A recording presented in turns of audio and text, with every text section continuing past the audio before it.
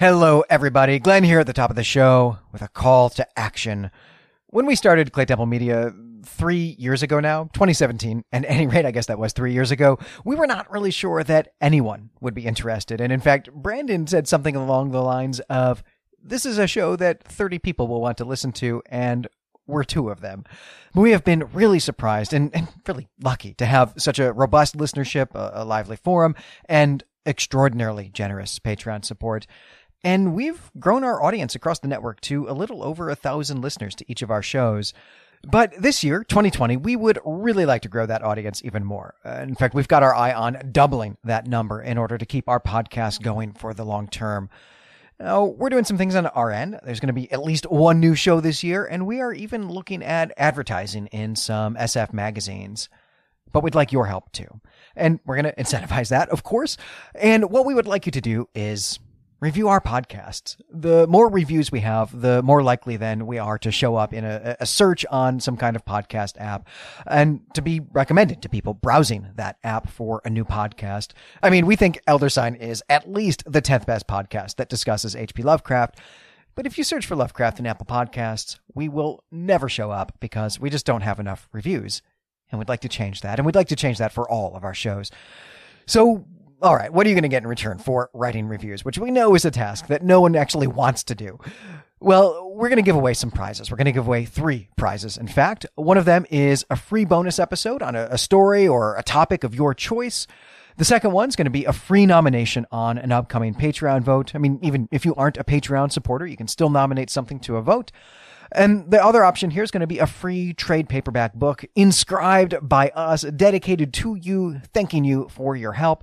And the first winner gets to choose, and so on. On top of all of that, on top of those 3 individual prizes, we're going to do something for everybody, which is that if we get to 100 reviews on any of our 5 or 6 shows during this period, we will do a bonus episode of that show. So potentially 5 bonus episodes coming your way this summer. We're going to run this bumper here in February, also in March, and then again in April. You're going to get real sick of hearing it. And then in early May, as soon as my grades are in, I'm going to draw some names from a hat and pick 3 winners. And the way you get your name in the hat, this metaphorical internet hat, of course, you get your name in the hat for each review that you write. So if you review each of our 5 shows on the app you use, that's 5 entries in the hat. And if you go wild and review each of the shows on apps you don't even use, you can get even more entries. So the more you do, the more reviews you write, the greater your chances of winning are. And then you can just let us know by the end of April how many entries you get. You can send us a screenshot or just make a list, whatever you'd prefer. You can do that at our email, which is claytemplemedia@gmail.com, or you can message us on Patreon if you're a Patreon supporter, or you can message us on Twitter. I mean, we're findable, right? If you know how to use the internet, we're findable, is what I'm saying. And by the way, if you have already written a review, and many of you have, and thank you so much for that, obviously we're going to count that here in terms of getting your name in the hat and towards that 100 review goal. And so then we'll do the drawing. And if you're one of the 3 winners, we'll be in touch with you about that. And we're very excited to work with someone on crafting a special bonus episode. Those special bonus episodes, those commissioned episodes, that is really one of our favorite things to do because it lets us work together with a listener in coming up with ideas for shows to do.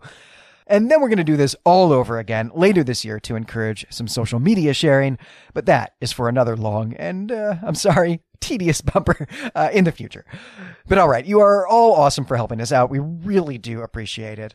But now let's actually get to the show that you came here to listen to.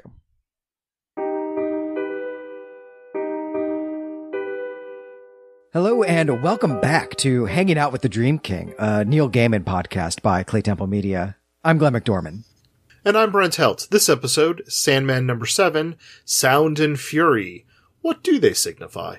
Cover date of June 1989, art again by Mike Dringenberg and Malcolm Jones III.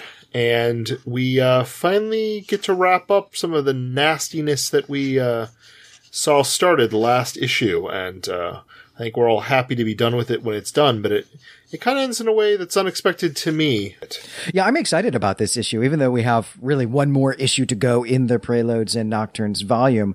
That issue is really a coda to the story that concludes here. And so that's very exciting. And on top of that, we get some really great Shakespeare, get some interesting comics lore. So we are going to have a lot to do in this episode. I think it's going to be an awful lot of fun. So we get a kind of cold open here that shows us the effects of John Dee's use of Dream's Ruby, which we did hear quite a bit about on the news in the previous issue, but we never actually saw it happening. And this time we do, and it is pretty horrid. It's not nearly as gruesome as what we saw in 24 Hours, but still some pretty awful stuff. We see people committing acts of violence against children, against dogs, and even burning the patients in a geriatric ward. We also see a plane crash. We see fundamentalist Christians weeping because they've been abandoned by God. And we see a dispatcher despondent because there are no more ambulances to send out. And we don't often read whole passages of Gaiman's prose on this show, at least not so far, but I think that this cold open, this section here, I think it really deserves it. So I'm just going to read a little bit of this. Listen, you can hear sobbing. On the freeway, helpless weeping comes from the crashed sculpture of twisted, blistered metal, burning rubber, shattered glass. Listen to the anguish of a world in which the bad things are coming out of the dark places. Listen to a world in pain. Listen, you can hear it. And that's just some chilling stuff. And Gaiman here does an awesome job of really showing us what's at stake in the upcoming showdown between John Dee and Dream. And also, I think it's a great preview of prose works to come on this show. And it's a great reminder of how terrible the stakes are, that, you know, we spent a lot of time up close and personal with the folks in the diner and the tragic fate that occurred to all of them. We had bits from the newscast from the television last time telling us that this was spreading statewide and then even worldwide. But here we very much have these snippets, and it doesn't really tell you where things are occurring all that much. There's a mention of the streets of New York having the fundamentalists who are upset. But other than that, there's no actual geographic location given. But you almost can imagine these things occurring everywhere around the world, and that they're not at all particularly unique to any location. This is terrible things are happening as a result of what Dr. Destiny, John Dee, has done. And they're all very disturbing to me. A couple that really affected me the most, Glenn, and I kind of want to call them out. On the first page, you mentioned there was the nurse who had lit the geriatric ward on fire. What's disturbing to me about this image is her laughing, and that she has a gasoline can next to her. And it's the kind of gasoline can that, you know, it could be that it was somewhere in the hospital for like a backup generator or something, but I actually imagined it initially. I thought, like, wait, she had to like leave the hospital, go get a can of gas, bring it back, and then douse things and then set a fire. The level of like premeditation and action that is necessary for her to do this. This isn't just a like quick whim of a thought. Like this required a lot of effort for her to do this terrible thing. That's a really great catch. I had not noticed that. And yeah, I mean, it's not just right that people are going crazy in their immediate environs with the things that are around them. It's that she's perhaps enacting her worst impulses. And I think we're going to get some hints about that in the text as we go, but I had not noticed that. That's a great catch. The second page, as you mentioned, there's the freeway where an airplane has crashed, and that is terrible, but there's not a person there, so it doesn't grab us quite the same way, I think. And then when they cut to the fundamentalists who are weeping, on the one hand, that is tragic. On the other hand, it might also strike you as comical if you are the kind to usually find fundamentalism to be funny. So it struck me in a very different way, which I think may have been necessary, though, to get to the bit at the end where, as you mentioned, Nan Fowler knows she has no more ambulances to send and the calls just won't stop coming in. And there's this woman holding her head and just crying at a 911 dispatch. And I think that kind of the slight release of tension of the fundamentalists to then really ratchet up my level of empathy here for this poor Nan Fowler, who is not someone who is behaving in a crazy way and causing violence to those around her, nor trapped, or, having their existential worldview completely rocked so much as like, here's a person trying to do their job, knowing that on the other end is someone who needs help, and then having no other help that can be sent, and just the powerlessness of that, and yet being stuck there at the desk to keep answering the calls. And I think that really affected me far more than a lot of the other stuff, partially because of the wonderful art we have here, but also Neil's writing and just the pacing of these 2 pages. Well, the helplessness of not being able to help others when that's your entire job, like your purpose in life, and presumably something of your identity as well.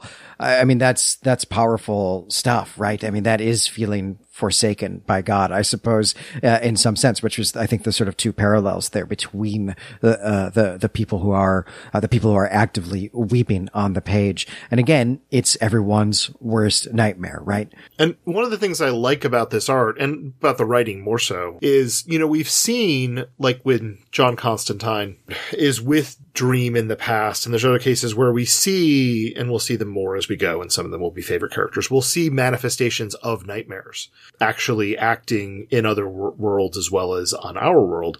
And here we see terrible things happening, but these are things that are all seemingly caused by humans themselves.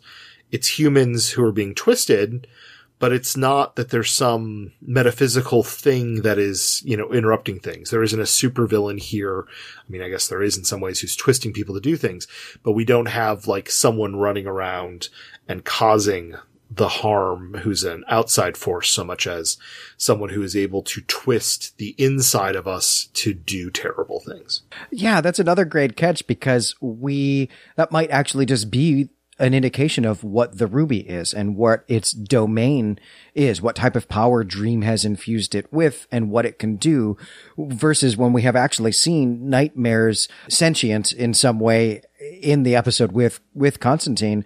And that was the result of the pouch, or really, we should say the sand inside of the pouch. And maybe that's how they're created and controlled, and the ruby has nothing to do with that. And then we cut to our first panel where we actually see our protagonist and antagonist standing, one's sitting, the other one's standing across from him. And here Dream is asking, what do you think you're doing? Not with any particular excitement here, no overuse of exclamation points, just real actual confusion, I think, while we have Dr. Destiny in a very creepy way kind of staring up at him and kind of smiling. And it's a very disturbing image. And I think it further adds to here we're able to sympathize with Dream, why is he doing this? Like, this is terrible stuff. And this is happening on our title page, which I think is quite dramatic, because we get really, it's a black page with this single illustration inset, which is then surrounded by the title Sound and Fury. It's extremely dramatic, and it would also be an amazing poster, I think, if we were having to pick a panel to be the best wall art, and maybe we will do that in our wrap-up episode. So far, probably this is the one that I would want. And then, of course, we have in Sound and Fury, again, some Shakespeare creeping in, so from Macbeth. Yeah, we're gonna get quite a big dose of Shakespeare in this episode, in fact. And, as we flip the page, we get an answer from D about why he's doing this. And he explains that he's hurting the people, driving them mad, dredging up the blackness from their souls. And I'm absolutely fascinated by the metaphysical implications of what D says here, because the ruby has power over dreams. And maybe this is really just more about what's going on with the ruby, but the ruby has power over dreams, but in this speculative world. And I guess really we saw this last time as well in some gruesome detail, that clearly seems to include people's subconsciousnesses, or I don't know, maybe it's better to say that it includes anything they've ever daydreamed or fantasized or imagined. So it's not just sleeping dreams, which we've encountered already, but we just keep getting that reinforced here, which I think is quite good world building. Yeah, no, I think it's very good world building. And then we get some more explanation from Dream about including a visual of when he crafted the ruby that he created from the fabric of his own being. And we get a shot of him kind of pulling the ruby kind of out of his chest, it looks like. And in the annotated Sandman by Leslie Klinger, there's a note from the script that Neil Gaiman had originally had for the comic, in which he noted that Dream should look all white here, as opposed to what we have now, where he is frequently in the black coat and has the black hair and stuff. And I think that's something for us to keep in mind down the line in terms of a younger Dream should look more white. And this issue actually, I think, plays with black and white quite a bit. I mean, I just pointed out that the title page has that black surrounding it, but there are a lot of pages that actually just have that black, and we're going to get some stark white on the page as well. There's some interesting visual language going on there. I actually just said that, you know, Dee's going to explain why he is doing this, but then I actually didn't bother to narrate that. So we should do that now, because I think it's a really interesting element of Dee's character. So he says that why he's doing this, the reason he's doing this to people is that he, well, one, he doesn't really know, but that at first he did this just so that he could make it stop, because then he would really be able to hold the world hostage and be the ruler of us all, because he's, you know, holding a thermal detonator, I guess. But now he's just having fun tormenting people, and he doesn't want to stop. And this does not seem an especially reasonable approach to anything, to me, but Dream here does try to reason with him, right? That's the approach that Dream takes, the first tactic he takes. And I guess that he has to do this, right? Because as we saw 2 issues ago, he can't really engage with the Ruby anymore because of what Dee has done to it. So Dream here tries to convince Dee to undo whatever that was and to give it back. And in the process, that's where we get this explanation of what the Ruby is. And that's really going to be the crux of the story, which is great. Yeah, and I mean, as you noted, he's kind of powerless to just take the Ruby. And so him trying to reason with Dee is all that he has. But it also says a lot about Dream as a character. We've seen him be very aloof, and here we see him sit down in the booth and stop standing and hovering over him and trying to just look menacing or tough. This might be some of the most he's ever spoken to someone, except for when playing a game of riddles in hell, in which he's probably being honest, and it's all word balloons. It's not any like interior monologue thoughts. It's all him explaining, no, this is what we should do. But I think it's also that he may have so little understanding of how to deal with someone who is so kind of emotively mad that he's got to try rationalizing with him, but also he may not understand how useless that is at this point. And of course, you know, we need to keep in mind that it's not actually been that long since he escaped his prison. We don't really actually get a sense of how long it has been, as far as I can tell, but it's been a matter of weeks, right? It's not like a matter even of months. So his understanding of the world of humans, right, has got to be extremely limited at this point. And I think what we'll see in the comic as we go forward is also the limitations that Dream has to fully be able to empathize with humans or other kind of mortal creatures. He very much is a being who understands certain rules, but sometimes doesn't understand personal preferences and how other things might collide with that. And he's not necessarily good about understanding others. All right. Well, so Dream tries to convince Dee to stop being a madman. Dee is not interested in that. And now that he knows that Dream's soul is the fire in the heart of his jewel, as he described it, a great phrase, he's just going to kill Dream. But Dream is not having this. He pulls his helmet out of a secret pocket inside his coat that is clearly bigger on the inside. And you were speculating about this just a few episodes ago, Brent. And he says he won't fight Dee in this world, but only in the dream world. And so Dream goes to the dream world. I don't think we're calling it the dreaming yet, though that can't be too far off in the future here. And Dee has to use the Ruby to follow him, but only after addressing it in a way that would even make Gollum uncomfortable. It's creepy stuff. Yeah, it really is. Gaiman gives us a little pause here in the action, kind of delaying us getting to the culmination, the real climax of the story. So we get an interlude here where we see some more people succumbing to the power of the Ruby. This is doing things like carving themselves, burning out people's eyes with oven cleaner, and decapitating dogs and carving into their heads. Again, gruesome stuff, but it is an interesting reminder of what's at stake. We're going to see some other interruptions like this as the battle gets going. But when Dee arrives in the dream world, he enters into a production of Shakespeare's play Julius Caesar, with Dee playing the title role, though as we'll see, what he's really entered into is a kind of dream mashup of Julius Caesar and Macbeth. And I love this. I think this is great because Julius Caesar is a play that is replete with dreams. I think there are actually more lines about dreams than in A Midsummer Night's Dream, though I can't wait to get to Gaiman's adaptation of that as well. It's probably my favorite single issue of Sandman.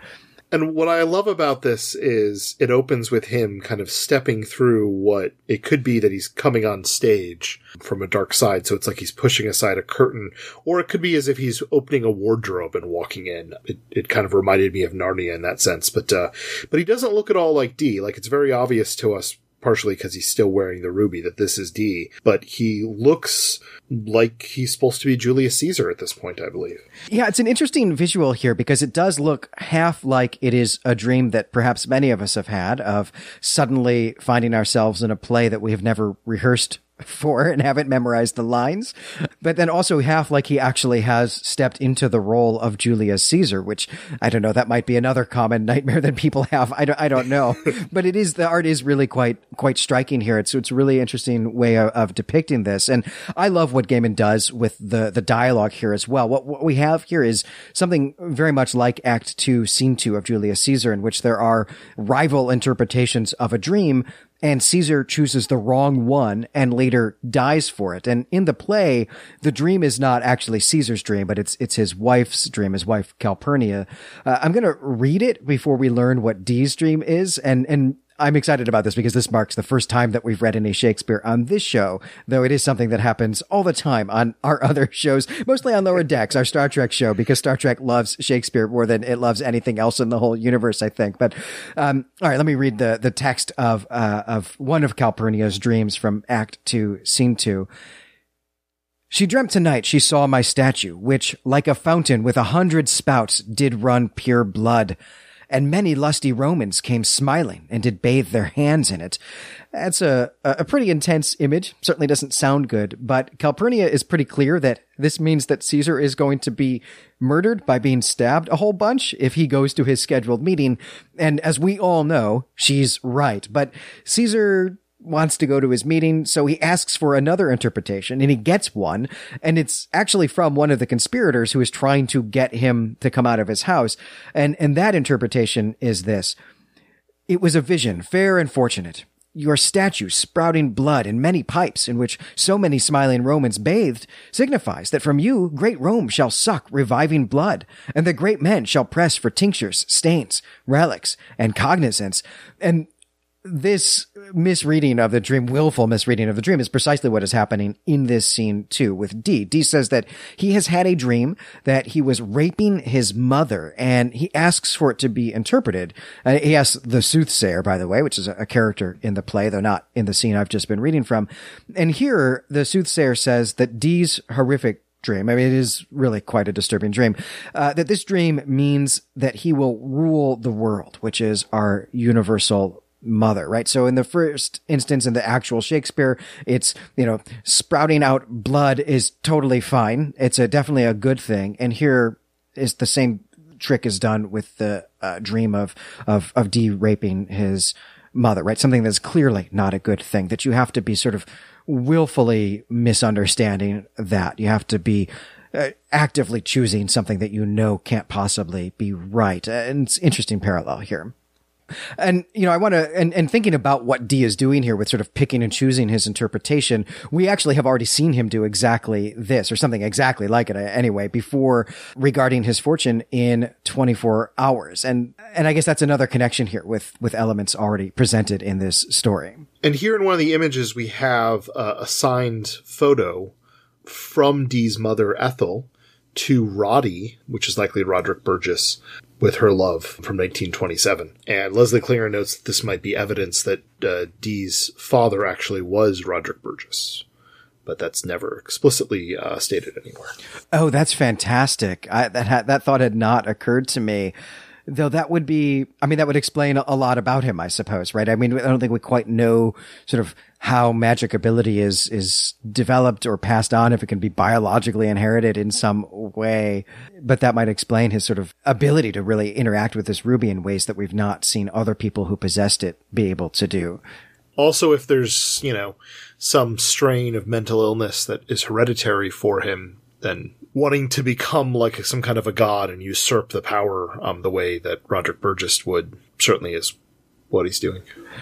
Yeah, that's a fantastic catch. There's one more thing in this scene or on this page that I think we should mention, which is just yet another connection to things that we've seen before in this story, which is that the soothsayer character here is not a single person. It is, in fact, 3 women who are telling his fortune and interpreting his dreams. That is what we saw back in 24 Hours as well. But of course, this is the 3 fates who we've encountered really repeatedly already in just this first story and who are going to come back.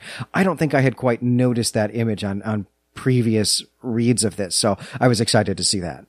Well, and it's fun here because artistically, the 3 fates are depicted here kind of as uniform kabuki dancer look to me versus what we've seen before, which is more kind of Halloween trope fare of very westernized view. But this is, they have a slightly different look and bent to them. So it makes me wonder again, is this the fates who are also partially involved in the Dreamlands, or is this just the way that his dreams are kludged together? Or the way that the Dreamlands are reacting to him. It's not entirely clear, as we'll see, how much control he has versus what the Dream Lord is providing him versus what the Dreamlands themselves, not yet named, the dreaming, is kind of doing. Because some of it's just strange dream logic. Yes, absolutely. And, the thing with the fates, certainly in ancient Greek religion and other religions that have these types of characters. I mean, the deal is that they are subject to no one and everyone is subject to them. And I guess the question that we might have right now at this point in this story, trying to understand the world that Gaiman is constructing here, is a question of whether or not the endless are going to be subject to the fates, or if by virtue of being endless, they stand outside of that. It will be fun to see which it is. One more thing I do want to say about these women is that, of course, we've talked in a previous episode about the idea of the 3 fates as 3 witches. That's central to Shakespeare's other play, Macbeth. And as this scene progresses, we get a line from Macbeth spoken by these characters, and it is also the title of this issue. And so we will talk more about that when we do our title discussion at the end of the episode. And they warned him about instead of the Ides of March, the Ideas of March, which then he tries to restate as the March of Ideas. And then they yell out, well, they just state, I guess there's no explanation in this last time, beware the brides of Frankenstein. And they become the bride of Frankenstein with twisted visages and the great kind of big hair with the white lightning bolt streak in it. And here then we see him grab his ruby and say, no, stay back, go away. And then power clearly comes out from it, and then he's left alone in a white plane. So here we see, perhaps for the first time, him manifesting some power over the Dreamlands or the dreaming with the ruby. Yeah, and he realizes here that he's not powerless in the dreaming, and he's been pretty confused by this dream and sort of finding himself here. But at this point, then he remembers his mission.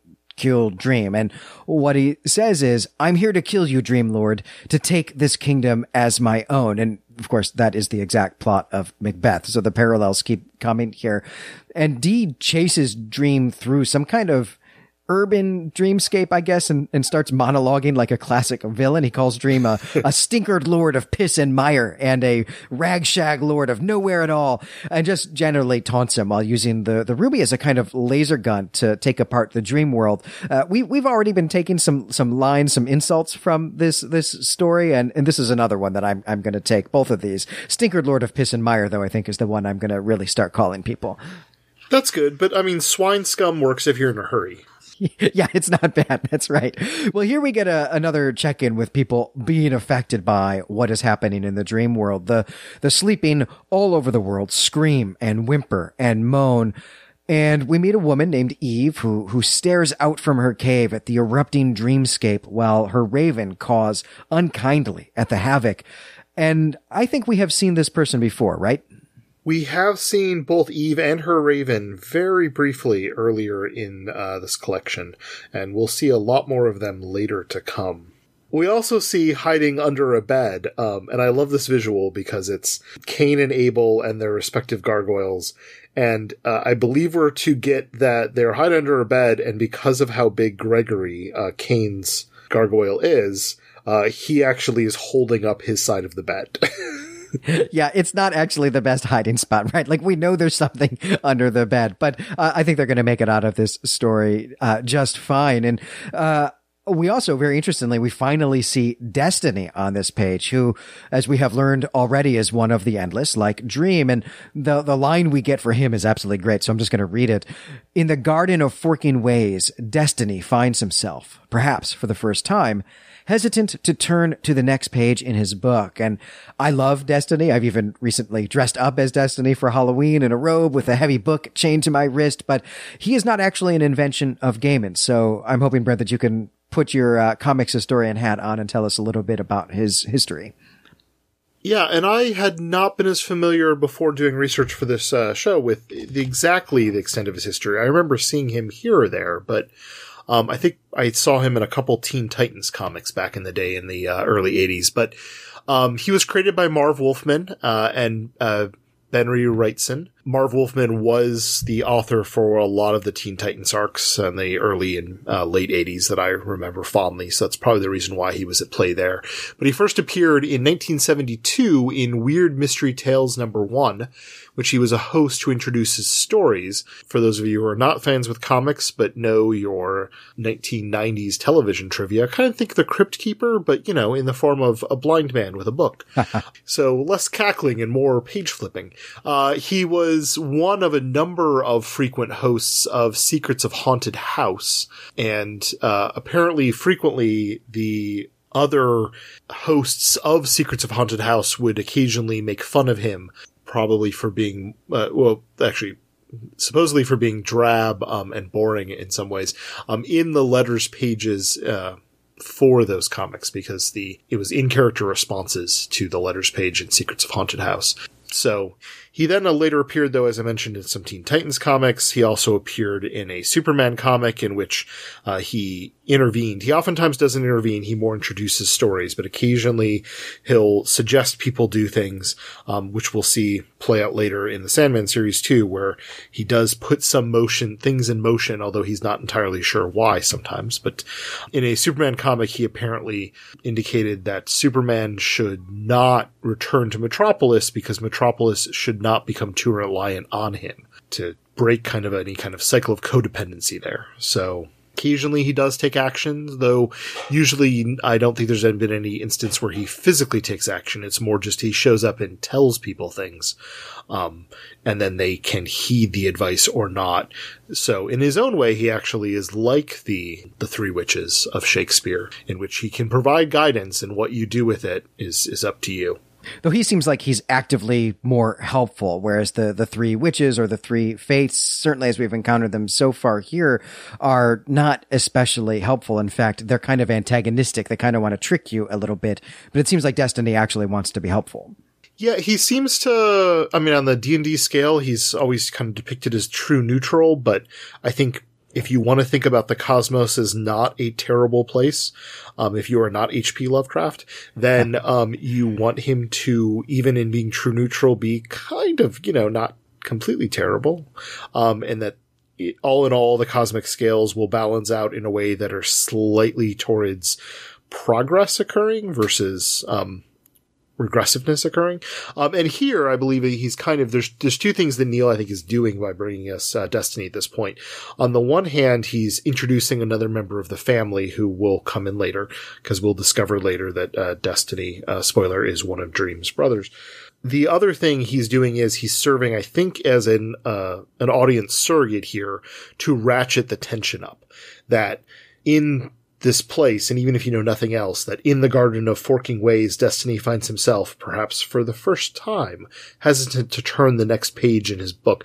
I mean, that just really says to you, like, look, of all the things that have ever occurred in DC continuity, this may be the first time that he's concerned about what's going to happen next.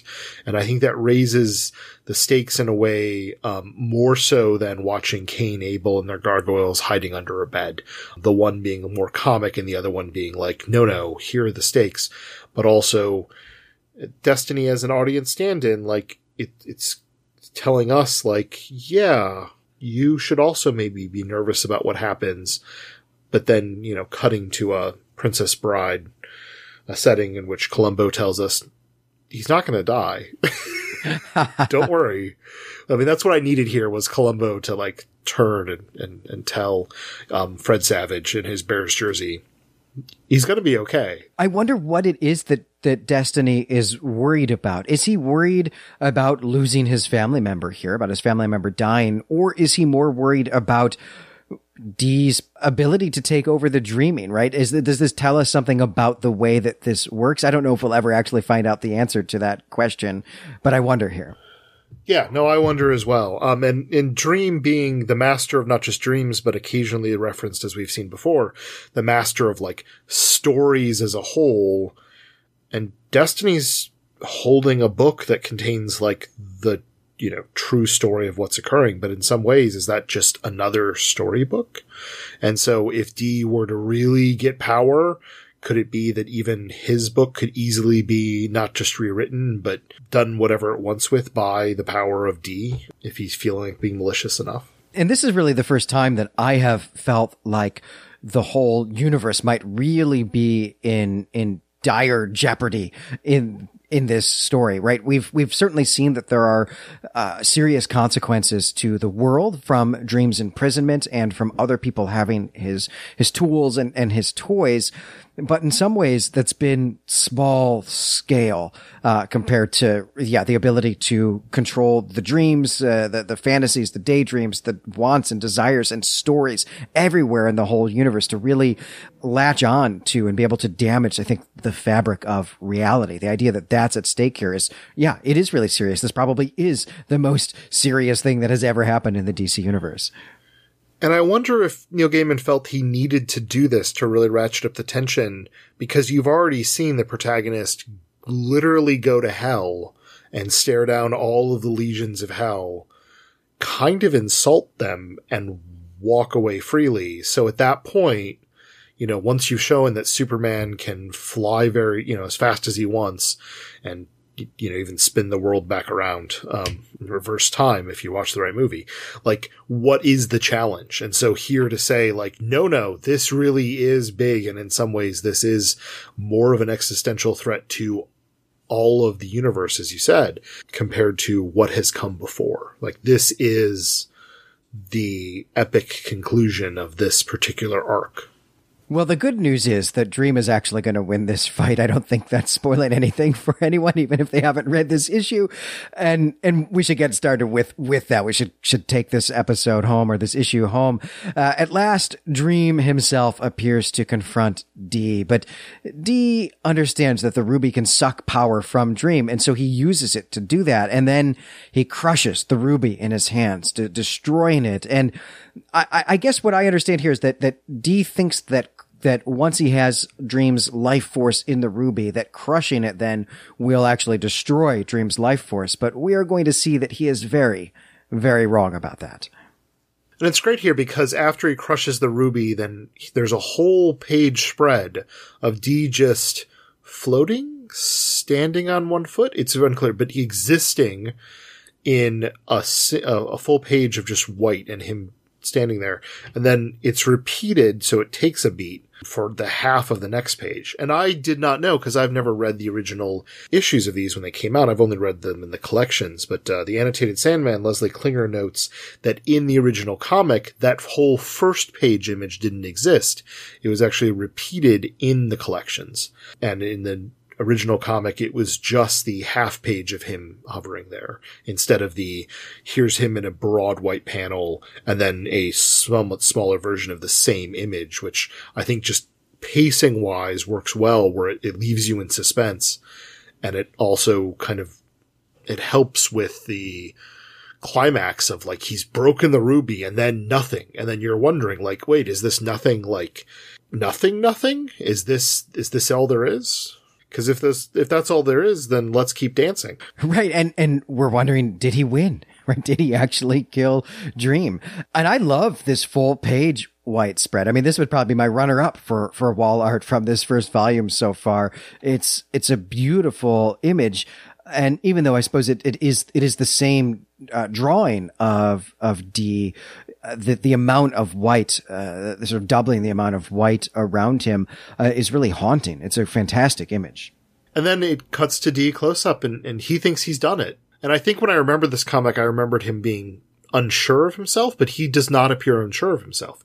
He somewhat seems unsure about what to do next, maybe, but he's not unsure of the fact that he's won. So he rules the dream world now, and he'll hide in dreams, as he says. He'll never go back, never leave here for the real world where people hurt you, where they don't care, where they die when you still need them. And I think that this is a reference to his mother and how alone he does feel. And again, we've seen this character do such terrible things, particularly in some of the prologue of this issue, but also all throughout the last issue. He's just a vile person. But here, to try to make us somewhat feel a little bit of sympathy for this lost, confused boy who just misses his mother who died is, I mean, I think it's a tough trick to pull off. I think it works as well as it needs to work without going so far. It doesn't forgive him in any way, but yet still, I think it's kind of a necessary little step for where we end up going. Well, you had pointed out, I think in the issue when we first meet him, the notion that perhaps Arkham Asylum is not actually a place where people go to get better. It's a place where people go to get worse. And, you know, he's just escaped from that prison. He's escaped from Arkham Asylum. And these are the actions that he has taken. And yeah, here at least it seems like what he was really looking for was simply safety. He's certainly gone about it in a vile and heinous way that I don't think can possibly be forgiven, right, or excused. But that does add richness to his character. And it sets up the choice that Dream, who is very much not dead, is going to have to make here. So then we cut to Dream just saying, "Thank you, John Dee," and we see that John Dee is relatively small, about the size of Dream's thumb, just standing in the palm of Dream's hand.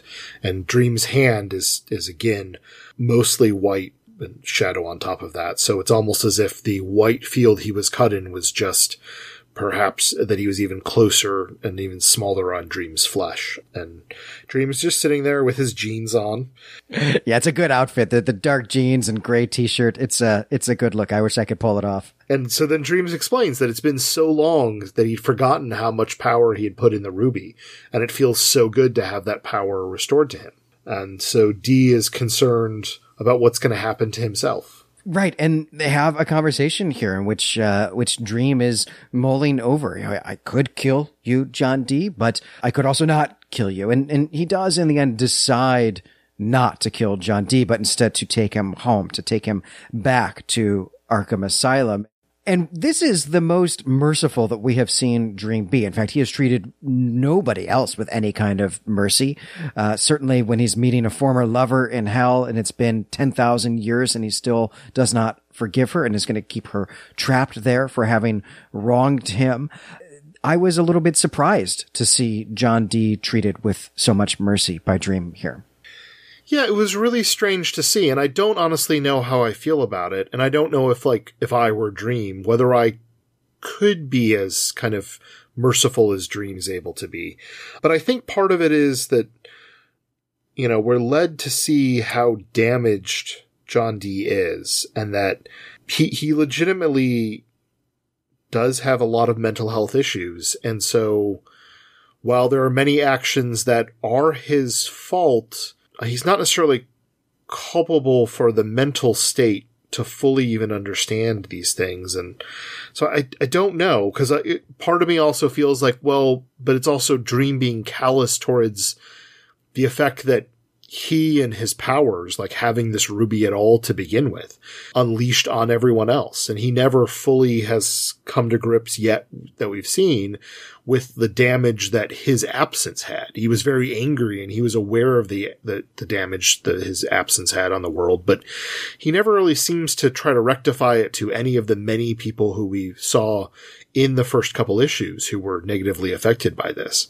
So it leaves me with very kind of mixed feelings towards Dream as well as John Dee. I do like that we do get to have a beat where John Dee again is scratching his butt, which is a recurring motif because we've seen that at least once more, but maybe twice, and we just hadn't called it out. But I don't know, Glenn, what do you think about Dream's decision here, though? It's certainly interesting in a number of ways. One thing that I was thinking about trying to work through my surprise here was going actually back to Julius Caesar, who famously himself was merciful or clement, as the Latin writers used to call him. And this is something that was held up as being foolish, this idea that he would forgive people who fought against him so long as they promised not to do it again. And it was exactly those people who later assassinated him. And when his nephew, who later becomes Augustus, is faced with similar situations, he learned from Caesar's example, or Caesar's mistake, I should say, and was not merciful. And so I wondered here, not thinking too much about what I know of what's to come, I was wondering if we're getting a parallel here between Dream and Caesar, in which this decision is actually going to come back to haunt him in some way. Certainly if this was a fresh story, if we were reading this issue by issue, that's the question that I would have, and I would be thinking of that almost as a kind of tease. Yeah, no, I think that is John Dee now going to be in the rogues gallery that Dream has, in which once again he'll get out from Arkham, and because he knows the Dreamlands a little bit, he'll be able to find his way in again. So it's an interesting kind of setup, but it's I think it's good to kind of keep some ambivalence towards how we feel even about our protagonist at this point. Yeah, I agree. Absolutely. And I do wonder here, as you suggest, feeling some, if Dream is feeling some culpability in some way. And in particular, there's something in this scene that suggests that he actually feels really foolish for having made the ruby in the first place. He says he actually forgot how much power he had invested it with, and how much of himself he was actually missing. And so it really is only now that he feels fully himself again. And I wonder if perhaps he's feeling like that was not just a dumb decision because it sort of took something of himself and externalized it, but because it also created his own power as a tool that anyone could pick up and use. And so I wonder if that's perhaps part of why he is being merciful here with Dee, and that he feels that he's at least partially responsible for this. Yeah, Glenn, I think that's a good point, because I think we saw in some of the conversations with Dee last issue even, Dream is talking about that the power itself is perhaps corrupting Dee, that it's so powerful and he doesn't know how to wield it. And it's not that necessarily that the ruby has a mind of its own, but still the damage that it did with prolonged exposure that Dee had to it, in some ways, that is indirectly, at least, if not more so, with the damage that was wrought is actually Dream's fault. And, maybe just as much as John Dee's in some way. And I suppose that we would be remiss if we miss the opportunity to actually take seriously the Gollum and the ring, the One Ring of Sauron parallels here. We have used them as jokes from time to time, but in fact, this is exactly the effect that the One Ring has on people in The Lord of the Rings. And my favorite line from The Lord of the Rings is when Gandalf explains that, of course, we have to treat Gollum with pity, that he is a victim of this thing, as much as he is a villain. And of course, who are we to decide who lives and dies, right? That's not what our power is. And so we should not take that power into our own hands, right? We should not try to give ourselves that type of power. And that might be something that's going on here, not so much specifically with Dream, but just a parallel that Gaiman is thinking of as a sort of literary allusion and wanting us to think about pity and mercy as being virtues that we should all aspire to.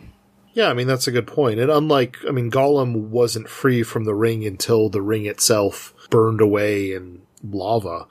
But D was perhaps freed the moment that he rendered the ruby asunder himself and thus destroying it and freeing all the power which is in Dream again. So the corrupting influence of the ruby is far easier to dispense with in that way, and we get to see the after effect. So we never got to see what is Gollum like after the ring is destroyed, because he's destroyed with the ring. I don't know really anything about what happens to John Dee in the DC Comics continuity after this moment. Do we see him again? And is he a changed person from this experience? Do you know? I believe we see him quite a few times popping up as a villain for Justice League members as well as the Justice League themselves. I think he has different power sources, but he's back to his normal villainy. Nothing so kind of horrific as we've seen depicted here.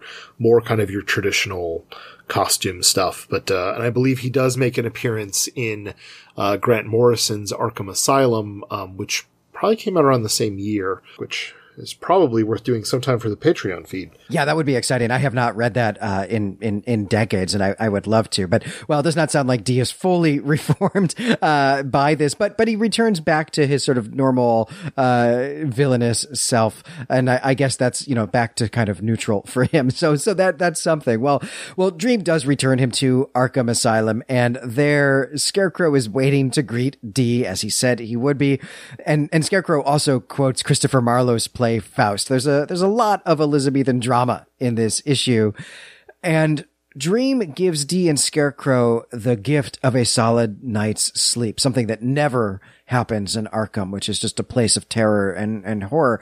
And indeed, Dream is going to do this for all of humanity. And the line is this: I have a castle to rebuild, a world to reclaim, but tonight, at least, tonight, humanity will sleep in peace. And here we get our final check-in with regular people, and we see them sleeping quite deeply. And the last passage of this story, really of this story arc, though we do still have one issue to go, the last passage is: silence washes like a river over Arkham. No sounds of screaming, no sobbing, no noises of pain or madness, just peace. The only noise is the gentle, even cadence of people asleep. In, out, in, out. Listen. You can hear it. Great ring composition there. Beautiful, beautiful bit of prose and calling back to the beginning. Just love this issue. Yeah, I really love the way this issue ends. In particular, calling back to, we've got Nan Fowler, who is asleep on her desk. She is breathing slowly, deeply. And the art here is wonderful of her, in which she seems exhausted, but also at peace, yet still clutching that microphone at the 911 call center. But yeah, I don't know if you can really get good sleep there. Like my neck hurts just from looking at that image. She's going to wake up cursing Dream, I think. But, he meant well, I guess. Well, and hopefully she's got, a couple days off after this, and not that she's got another shift starting in a few hours. Yeah, right. Hopefully she's clocked some overtime and earned some extra time off. Well, I think it's time now to move into our end of issue discussions of the cover art, the title, and pick our favorite panels. So, Brent, I'm going to kick the cover art question to you first, because I am not really sure what to make of the Dave McKean cover for this issue. The central image is a door with a round knob, but it looks like part of the door has fallen apart. And so behind it, we can see a naked person reaching for the door from the other side. And the side panels are also all hands in various poses. It's a cool image, but I don't know what to make of it.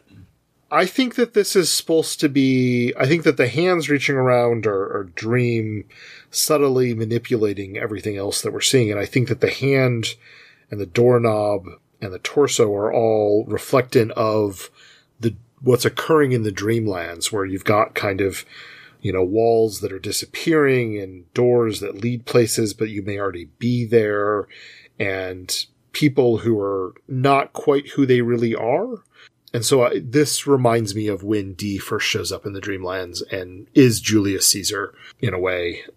And it doesn't appear to look like anyone else. And it's Dream then subtly with the hands on the sides manipulating the situation very subtly and, kind of almost as if he's conducting a symphony here to get out the end of where he needs things to be, to pull the sound out, to make the fury disappear.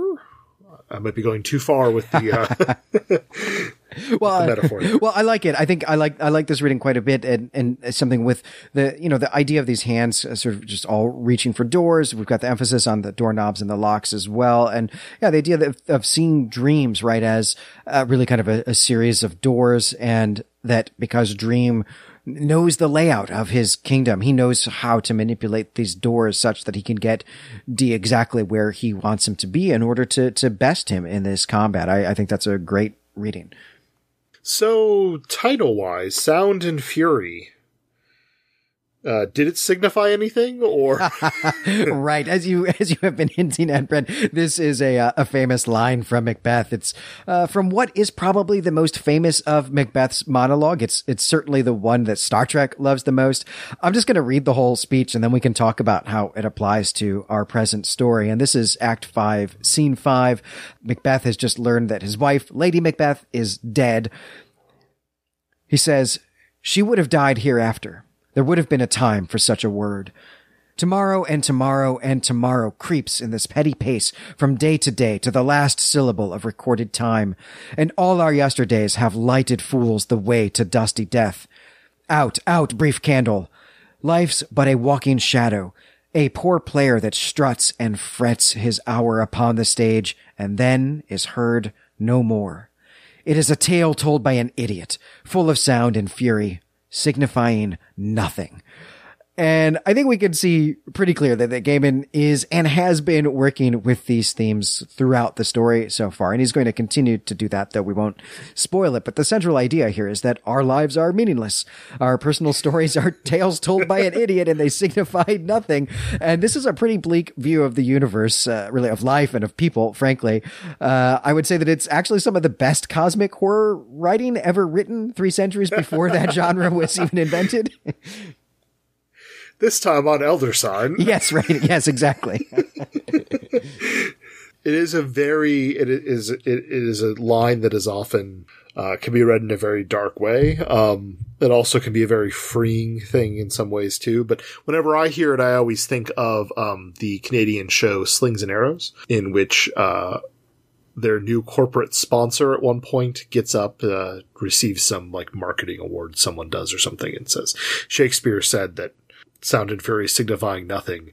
But we don't believe that at like Lens Trex International or whatever." Yes. Slings and Arrows is an amazing show. I wish it had run for more than 3 seasons. It's absolutely fantastic. Absolutely fantastic. Well, I think this is another thing that we should actually, perhaps consider for doing a Patreon episode at some point in the future. But, I think that's really everything that we need to say about the title, is to just let Shakespeare speak for himself. So I think it's time to pick our favorite panels. And Brent, it's your turn to go first. None grabbed me the way some have in prior issues. I like the issue as a whole, but there were bits here and there. But I think I have to go with on page 6 at the bottom, when Dream has put on his helm and has gotten up from the booth to leave the diner, and he says, "And you shall not do it here," because he's heading off to the Dreamlands. And we have like the thing where his trench coat / cloak thing has like the sleeper heads in it, and then there's a weird kind of flame thing going on with his coat, and I don't know if it's supposed to be showing how he's injured, or I'm not sure. But what I like about this is he's doing this weird kind of fallback stutter step thing. Yeah. And I don't know what he's doing here, and I love it. Cause I love it if the idea of like, he's kind of falling back and then, gonna drift somewhere else. Or if it's, no, he's saying like, boogaboo, and like trying to scare Dee because he's put on his mask and you should take it seriously. So I'm going to wave my arms around. I can't quite tell. But Glenn, what's your favorite panel? For me there, I was nervous because last time I had picked what was also your favorite panel. I thought it was going to happen to me this time, but that did not happen, though we have both been drawn to Dream's helmet. My favorite panel is at bottom of page 10, where we get the helmed Dream in the Roman toga. This is as as Dee's Julius Caesar dream is beginning to morph. I have a classics degree. I'm a late Roman historian. I love Romans. I love Sandman. This is just cool looking to me. I want to see Dream in a toga. Also, I think this is probably going to be my next Halloween costume or next con, whichever comes first. Yeah, and I love that image. It was definitely in my runners-up. I particularly like the fact that at this point, when we see the helmets seeming to replace the three fates, they don't appear to have arms anymore, so it almost looks to me as if they're togas and helmets that are scarecrows, that they're in a field stuffed with hay and like being held up by planks of wood, and they're somehow just talking because it's dream logic, so why not? Yeah, these are some post-apocalyptic scarecrows for sure, right? Put a sort of a gas mask on a scarecrow just to terrify people, not crows. Yeah, no, the crows would probably like it because it'd be like, well, this is the reason why we form murders to hang out. Right. But no, this would be a good way to keep out neighboring kids. So it'd work real well on the television show Smallville. Yes, absolutely. Well, I think now that we are endorsing our second TV show of this segment, I think it's time to bid farewell. So that is going to do it for this episode. I'm Glenn McDorman. And I'm Brent Helt. You can find us and our other creative projects at claytemplemedia.com. Head on over to the Clay Temple forums. Let us know what you thought of Sound and Fury, and come let us know what you thought of Dream's decision here to have mercy, to take pity on John Dee. Would you have done something different? Are you finding Dream a sympathetic character in this issue, or not? Have you been finding Dream a sympathetic character the whole story? We'd love to talk about this. And next issue number 8, The Sound of Her Wings. Which is a fan favorite, and has the first appearance of maybe the most well-known character in all of the Sandman series, more so than Dream himself. I'm very excited for this one. It's going to be so much fun. But until then, pleasant dreams.